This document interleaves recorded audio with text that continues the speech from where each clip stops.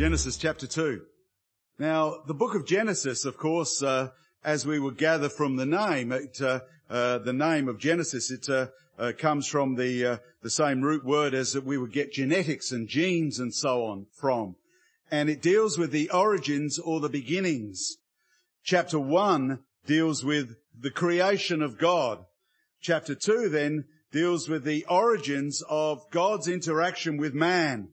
And how that we read in those early parts of Genesis chapter 2 there, how that man became a living soul.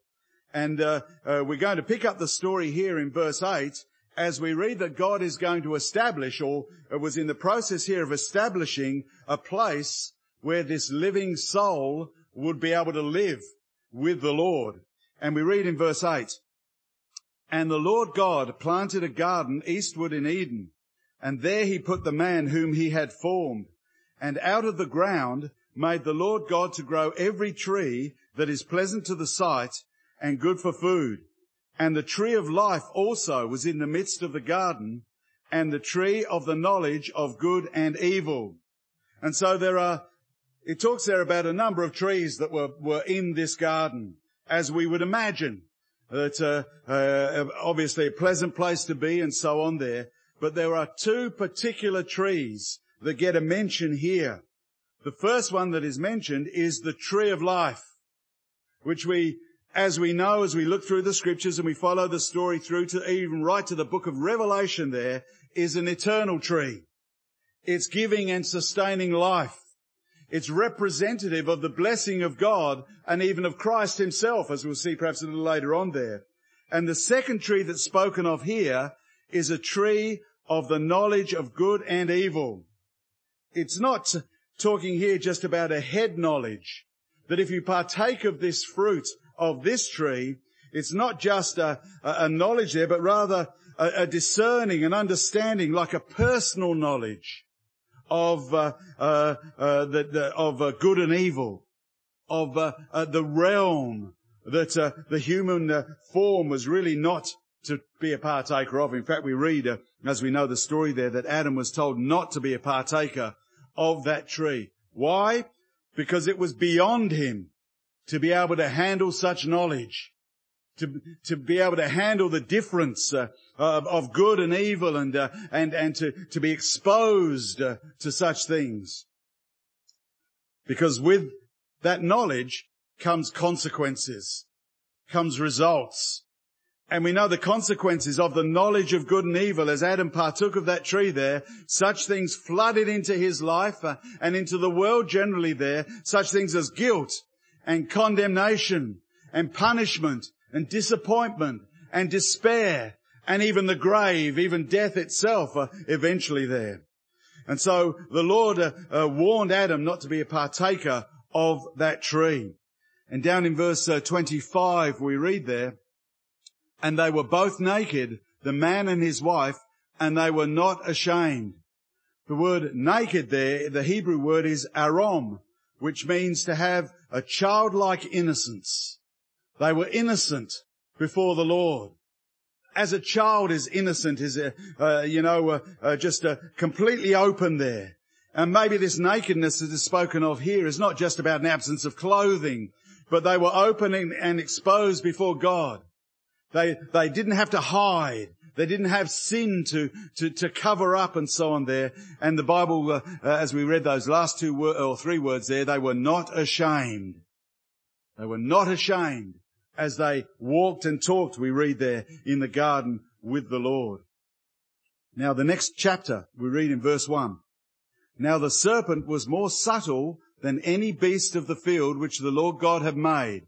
And he said unto the woman, Yea, hath God said, Ye shall not eat of every tree in the garden," and so on and so on. We know the story there of how the devil got in their ear. And the word that's used here for subtle in verse 1 there, that we just read there, the serpent was more subtle than any beast. As we considered the word naked meant arom, it was the Hebrew word arom. The word subtle there is aram. It comes from the same root word there, but it's a different word. It means to be subtle or to have an outward childlike innocence. So the one word meant to be innocent, And the other word that we just read there in verse 1 of chapter 3, to look like you're innocent. To have an outward appearance of innocence. But underneath, there's subtleness, there's guile, there's craftiness, there's deceit.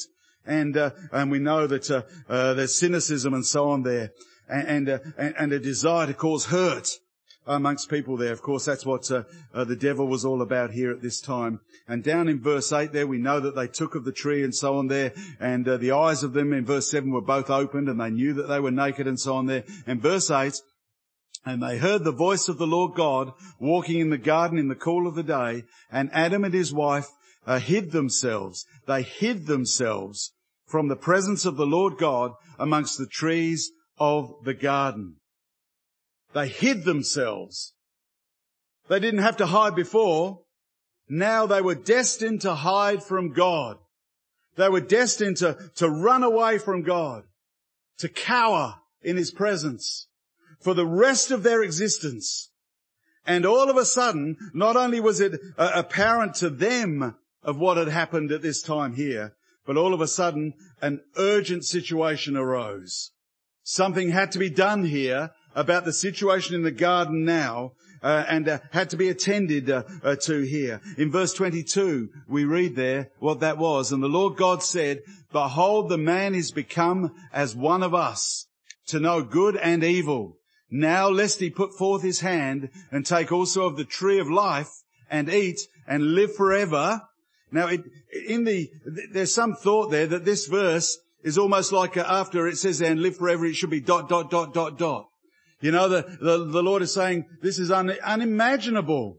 This is unthinkable that such a thing would happen. And now He will take of the tree of life and eat and live forever.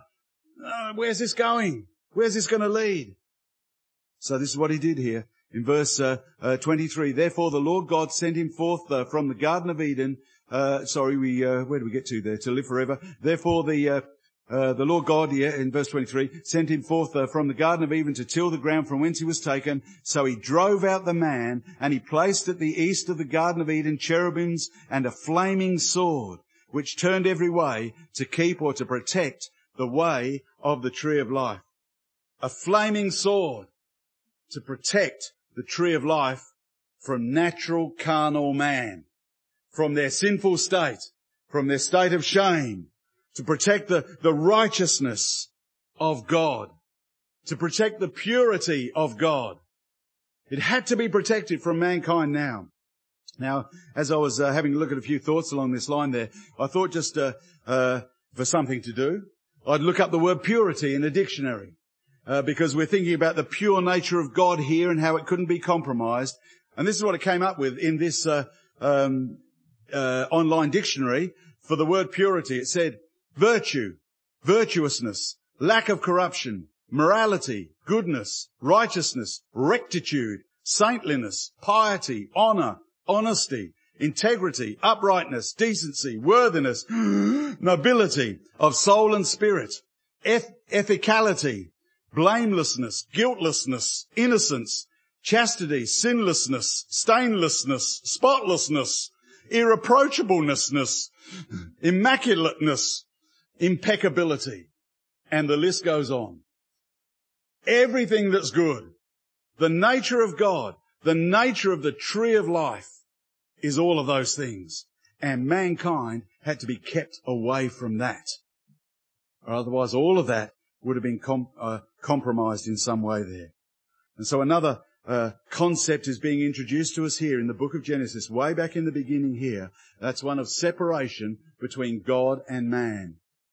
How that there was no place where these could dwell together, as it were. There was a separation there. We know, we read in the book of Isaiah, that your iniquities have separated between you and your God. Your iniquities have made that separation, this chasm between you and your God. Now later on, we know, as we read through the Old Testament, that a building was made where they could worship the Lord. Firstly, the tabernacle, and then of course later on the temple. But even there was a veil. And we read of the veil, that the veil shall divide. It would divide between God and man. And so all of this was destined to continue. man would never be able to feast at the tree of life. It would always be beyond his reach there. There would always be a separation. Man was always sinful and shameful and guilty. He was always the opposite to virtue and virtuousness and lack. I won't go through it all again. He was always going to be the opposite to all of those things there. And so it would have been forever, unless there was an intervention, unless something changed in the heart of man, in the plan and purpose of God. And we read that this came about from another tree, a tree that was planted at a place called Calvary. We'll go over to Galatians chapter 3. Galatians 3. Now, in the early part of this chapter, the Apostle Paul, writing to the church, the Spirit-filled, talks about the difference between faith and the law, and how that mankind under the law is condemned. And the reason, I suppose, for that is that the law just serves to highlight the condemnation of mankind. It forces us to think about our nature and how that we cannot be pure. The law is such a high standard, and we claw our way to try and reach it and to attain to it and so on there, but we cannot be pure. We're unable to live in righteousness. And it's almost like the Lord, when He gives us the law, says, now deal with that. I will look at you, you hopeless lot. Look at you trying to make some attempt to keep all of that. You can't do it, because your heart is corrupt before me there.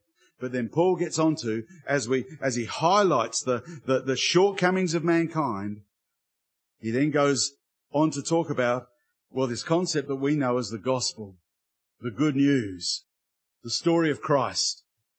And we read in verse 13, the antidote to the heart of man and the sickness in the heart of man there. And we read there in verse 13, Christ has redeemed us from the curse of the law. Christ has redeemed us. The believer is redeemed. The church is a redeemed church. The saved is a redeemed, saved person. Hallelujah. The word redeemed means to be bought back. To be bought back. Now, the concept of redemption goes way back into antiquity, and there are a number of different uses of the word that I came across as I was looking through all of this there, and I'll just go through a couple of them for you if you like. Well, even if you don't like, I'm up here. You've got to put up with it no matter what. But the first concept that is spoken of relates to battles being fought in ancient times. And it says there, this is from a Bible dictionary there, it says, after a battle, prisoners were taken. Poorer ones were sold as slaves. Important prisoners, and that is wealthy or significant or high-ranking prisoners, were held to ransom, was the expression that was used. And people back in their homeland would hopefully raise a required fee. I suppose that depends on how well they liked the person or not, but that was the plan anyway, that they would raise the representative amount of money there, and then they would pay the victors of the battle, and the captive would be set free. The one who had been captured in the battle would be set free. This action was called redemption. The fee that was cast upon this particular person as they were brought back and redeemed was called the ransom. Also, this action of buying back was used in a couple of other ways. A slave could purchase his freedom. In Bible days we're talking about here. And perhaps it's referring to a price being paid by a relative or by their own diligence and work. They might be able to purchase their freedom and so on there. Now, there was a note in this that it says apparently this transaction was sometimes performed in a temple or a public building, and the record of it was carved into the wall, so that the person who had been redeemed would have it forever there, that they were now free. It was written there, scratched or carved into the stone or the wood or whatever there. This man is now free. This slave has been redeemed. The ransom has been paid. Now, another use for the term redemption concerns a condemned man. A man condemned to death could sometimes be set free by the paying of a redemption fee. Here, the Apostle Paul says, Christ has redeemed us from the curse of the law. He's redeemed us. He's paid a price. He's bought us. He's bought us out of captivity when we were captured in the battle of life by the adversary, the devil, the evil one. He's bought us from a life of slavery and a servitude to sin and corruption and the natural carnal way of our mind and so on there. And He's saved us and bought us back from a condemnation of death. And how did He do that? How did He pay? How was He able to lift the curse? As it talks there about redeeming us from the curse. It says, and it goes on to say there, He was made a curse for us. That's how He did it, by becoming a curse for us. And we go on to read there, for it is written, cursed is everyone that hangeth on a tree. It's talking here about the crucifixion, and there's a likeness given of the cross to a tree. He became a curse. The price was paid. It wasn't just some possession of Christ that he said, oh, well, I'll give that and that will free mankind. It was Christ Himself that He gave. His life, every drop of His being was the price that He paid there. He was made a curse for us, the Scripture says here. The last part of the verse there, it says, it is written, cursed is every man that hangeth on a tree. He's actually quoting from Deuteronomy chapter 21. If you're taking notes, you might like to have a look at that at some stage. Deuteronomy 21 verses 22 and 23, and I'll read it out to you. It says, and if a man has committed a sin worthy of death, he shall be put to death, and thou shalt hang him on a tree. His body shall not remain all night upon the tree, but thou shalt in any wise bury him that day. For he that is hanged on a tree is accursed of God. That's what Paul was quoting there from Deuteronomy 21. Where it says there in Deuteronomy 21, he that is hanged is accursed of God. It could also be in the margin. It says in my Bible there, or is the curse of God. Now, this is not talking about crucifixion. This is not talking about putting to death a person there. In Deuteronomy 21 there it says, he shall be put to death and then he shall be hung upon a tree. This was actually, and we know that it's not talking about crucifixion because Israel didn't use crucifixion as a form of death and punishment and capital punishment and so on there.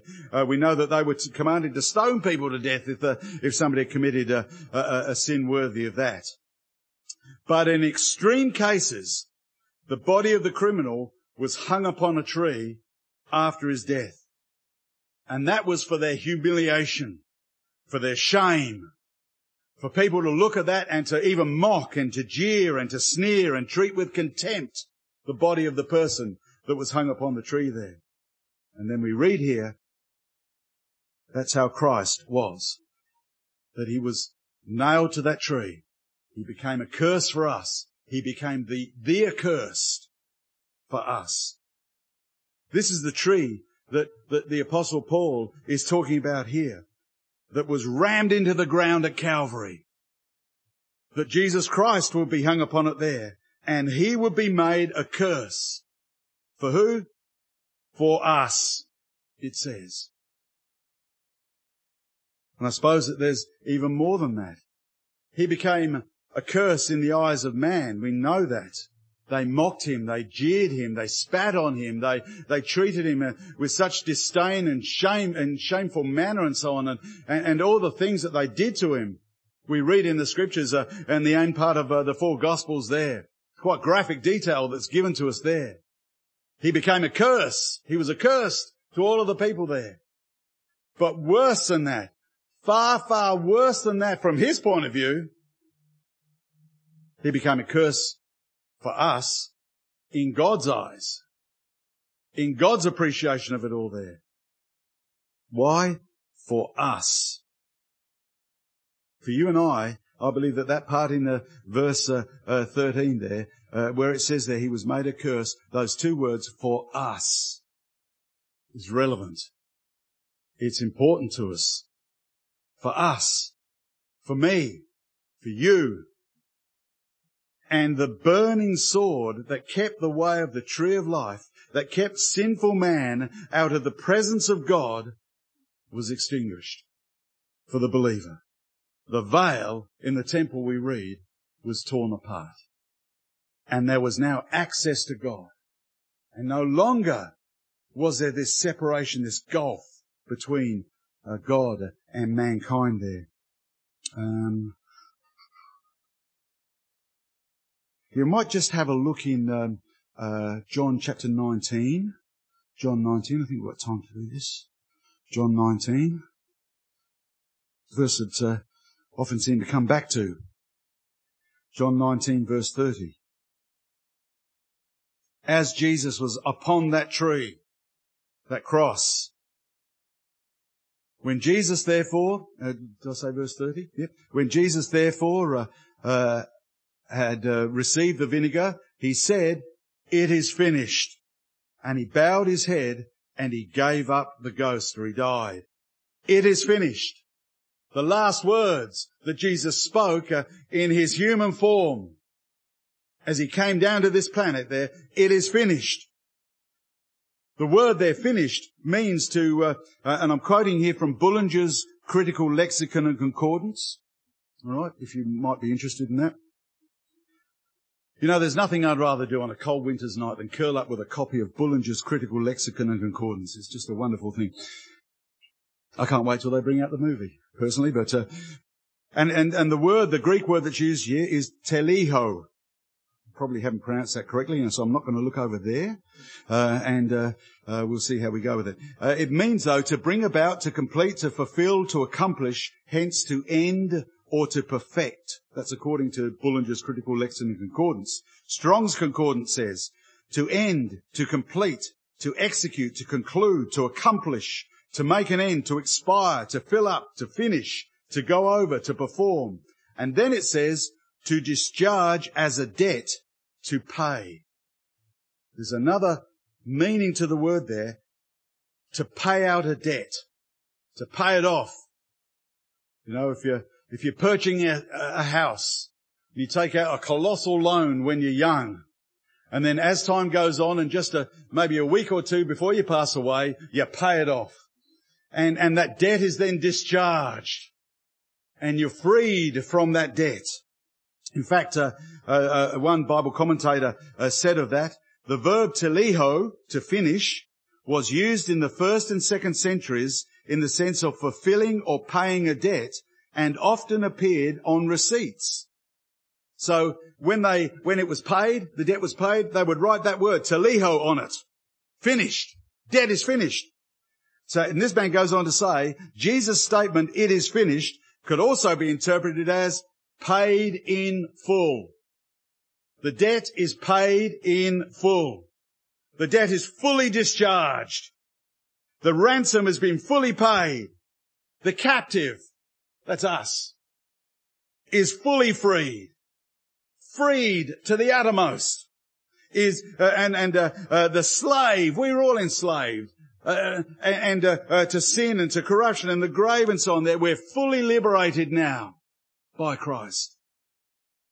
And the condemned to death, which is every one of us in our natural state, is fully pardoned through Christ. Fully pardoned. In fact, we read in Matthew 27, we won't turn to it, but this verse here, verse 30, the corresponding verses in Matthew, it says, "And Jesus, when he had cried again with a loud voice," that's what he cried out there, "It is finished," he yielded up the ghost. And then we read, "And behold, the veil in the temple was torn," or rent in twain, or in two pieces, "from the top to the bottom." Torn apart. You know, that veil there, I think I read somewhere, was about 4 or 5 inches thick of woven material. Like it was like so thick and it was, I think, about 60 feet high and about 30 feet wide. It was enormous. The noise it would have made as it was torn apart would have been tremendous. And people would have really known something amazing had happened there. And it says in the scripture there that we quoted there, Matthew 27, it was torn from the top to the bottom. It wasn't torn from the earth upwards. It was torn from heaven downwards.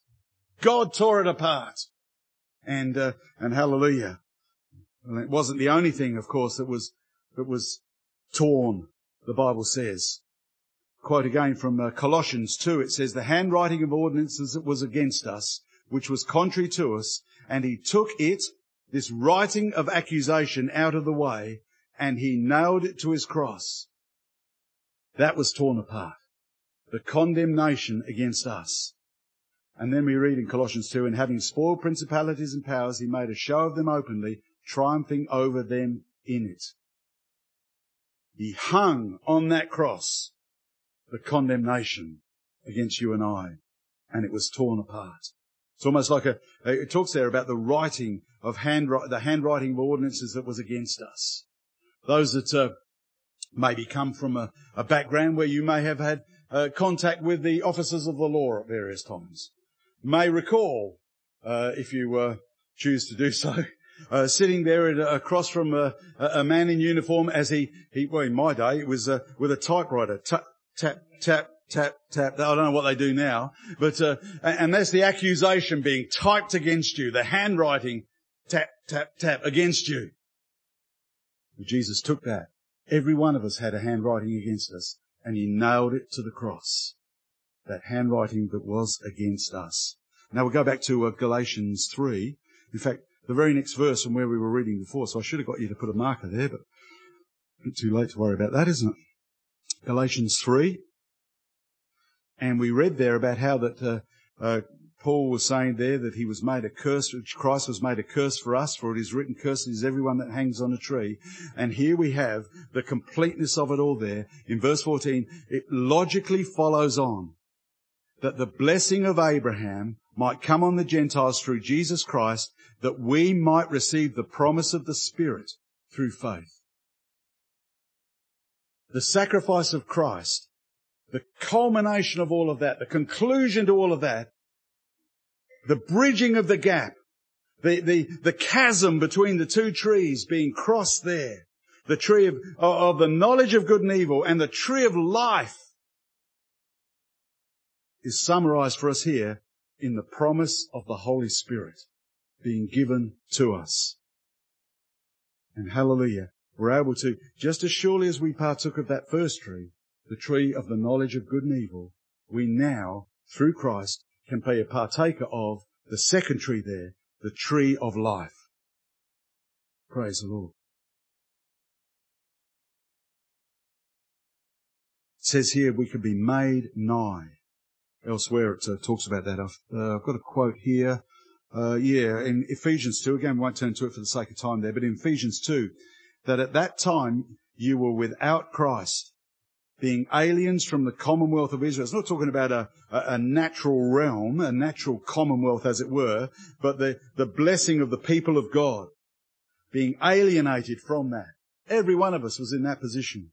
And strangers from the covenants of promise, having no hope and without God in the world. But now in Christ Jesus, you who were sometimes were afar off are made nigh or drawn close by the blood of Christ.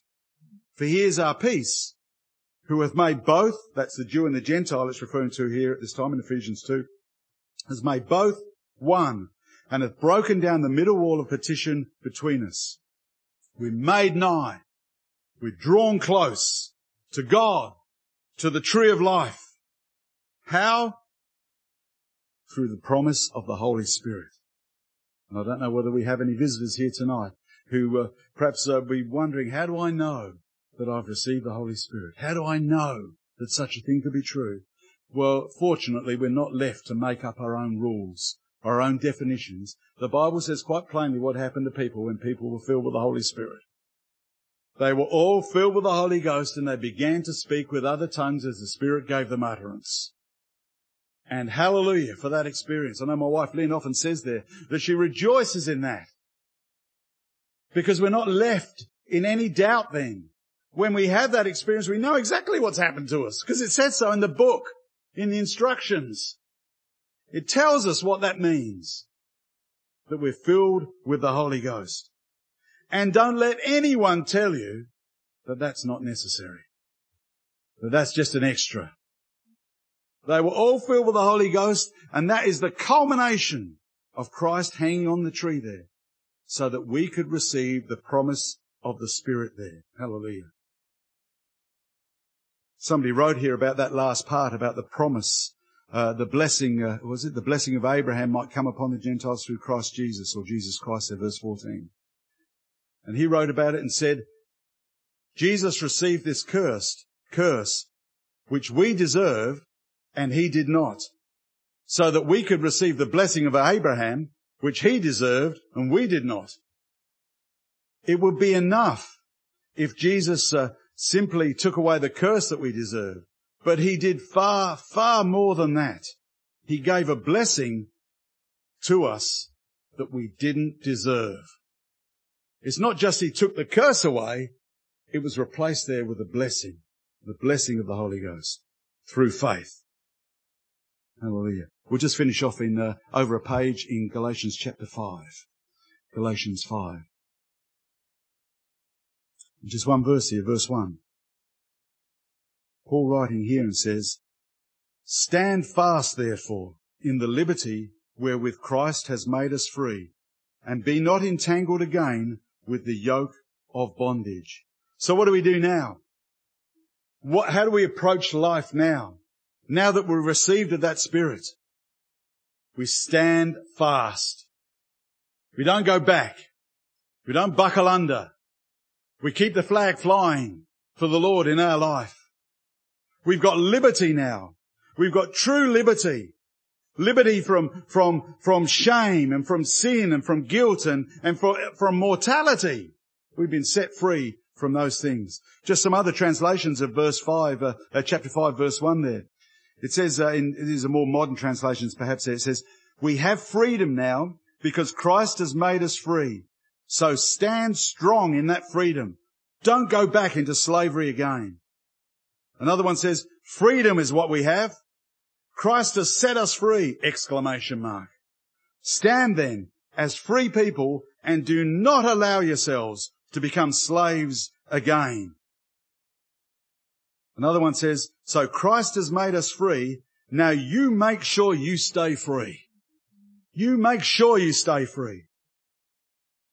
Another translation says, "Christ has set us free. This means we are really free. Now hold on to your freedom and don't ever become slaves to the law again." Don't ever go back. Don't ever do that. Just in finishing, I remember reading about when after the Civil War in the United States of America, when slavery was abolished, and under the presidency of Lincoln, of course, it was a turbulent time, and he sent out government agents throughout all, particularly of the South, to all of the plantations and properties, so that they might inform the slaves that they were now free, and also inform the slaveholders that they had to let those slaves go. Now that caused quite a kerfuffle, I think is the word, and people were outraged by it. If they owned slaves, their labour, their free labour was going. And so, I read somewhere about a particular instance where this government agent arrived at this plantation, and he read out the proclamation of emancipation, which spoke of the freedom of all the slaves and how that they could now go free. And the owner of the plantation began to argue with him. Began to say, "That's not right. That's not so." And there was one particular man, a slave there, and he said, "You've got to remain a slave to me. You've got to." And this man just kept reading out this proclamation about how that they were now free, that he didn't have to remain a slave. And at the end of it all, this slave turned to the government agent, and he said, are you saying, sir, that I am now free to go? And the agent said, yes. The President of the United States says you are now free to go. And he turned to his former owner, the plantation owner, and said, in that case, sir, I bid thee farewell. And that's what we can do to the things that beset us. That's what we can say to the one who would seek to bind us. The devil, that old sin sower. I think I remember hearing somewhere before. We can say to him, I bid thee farewell. All the people said, amen.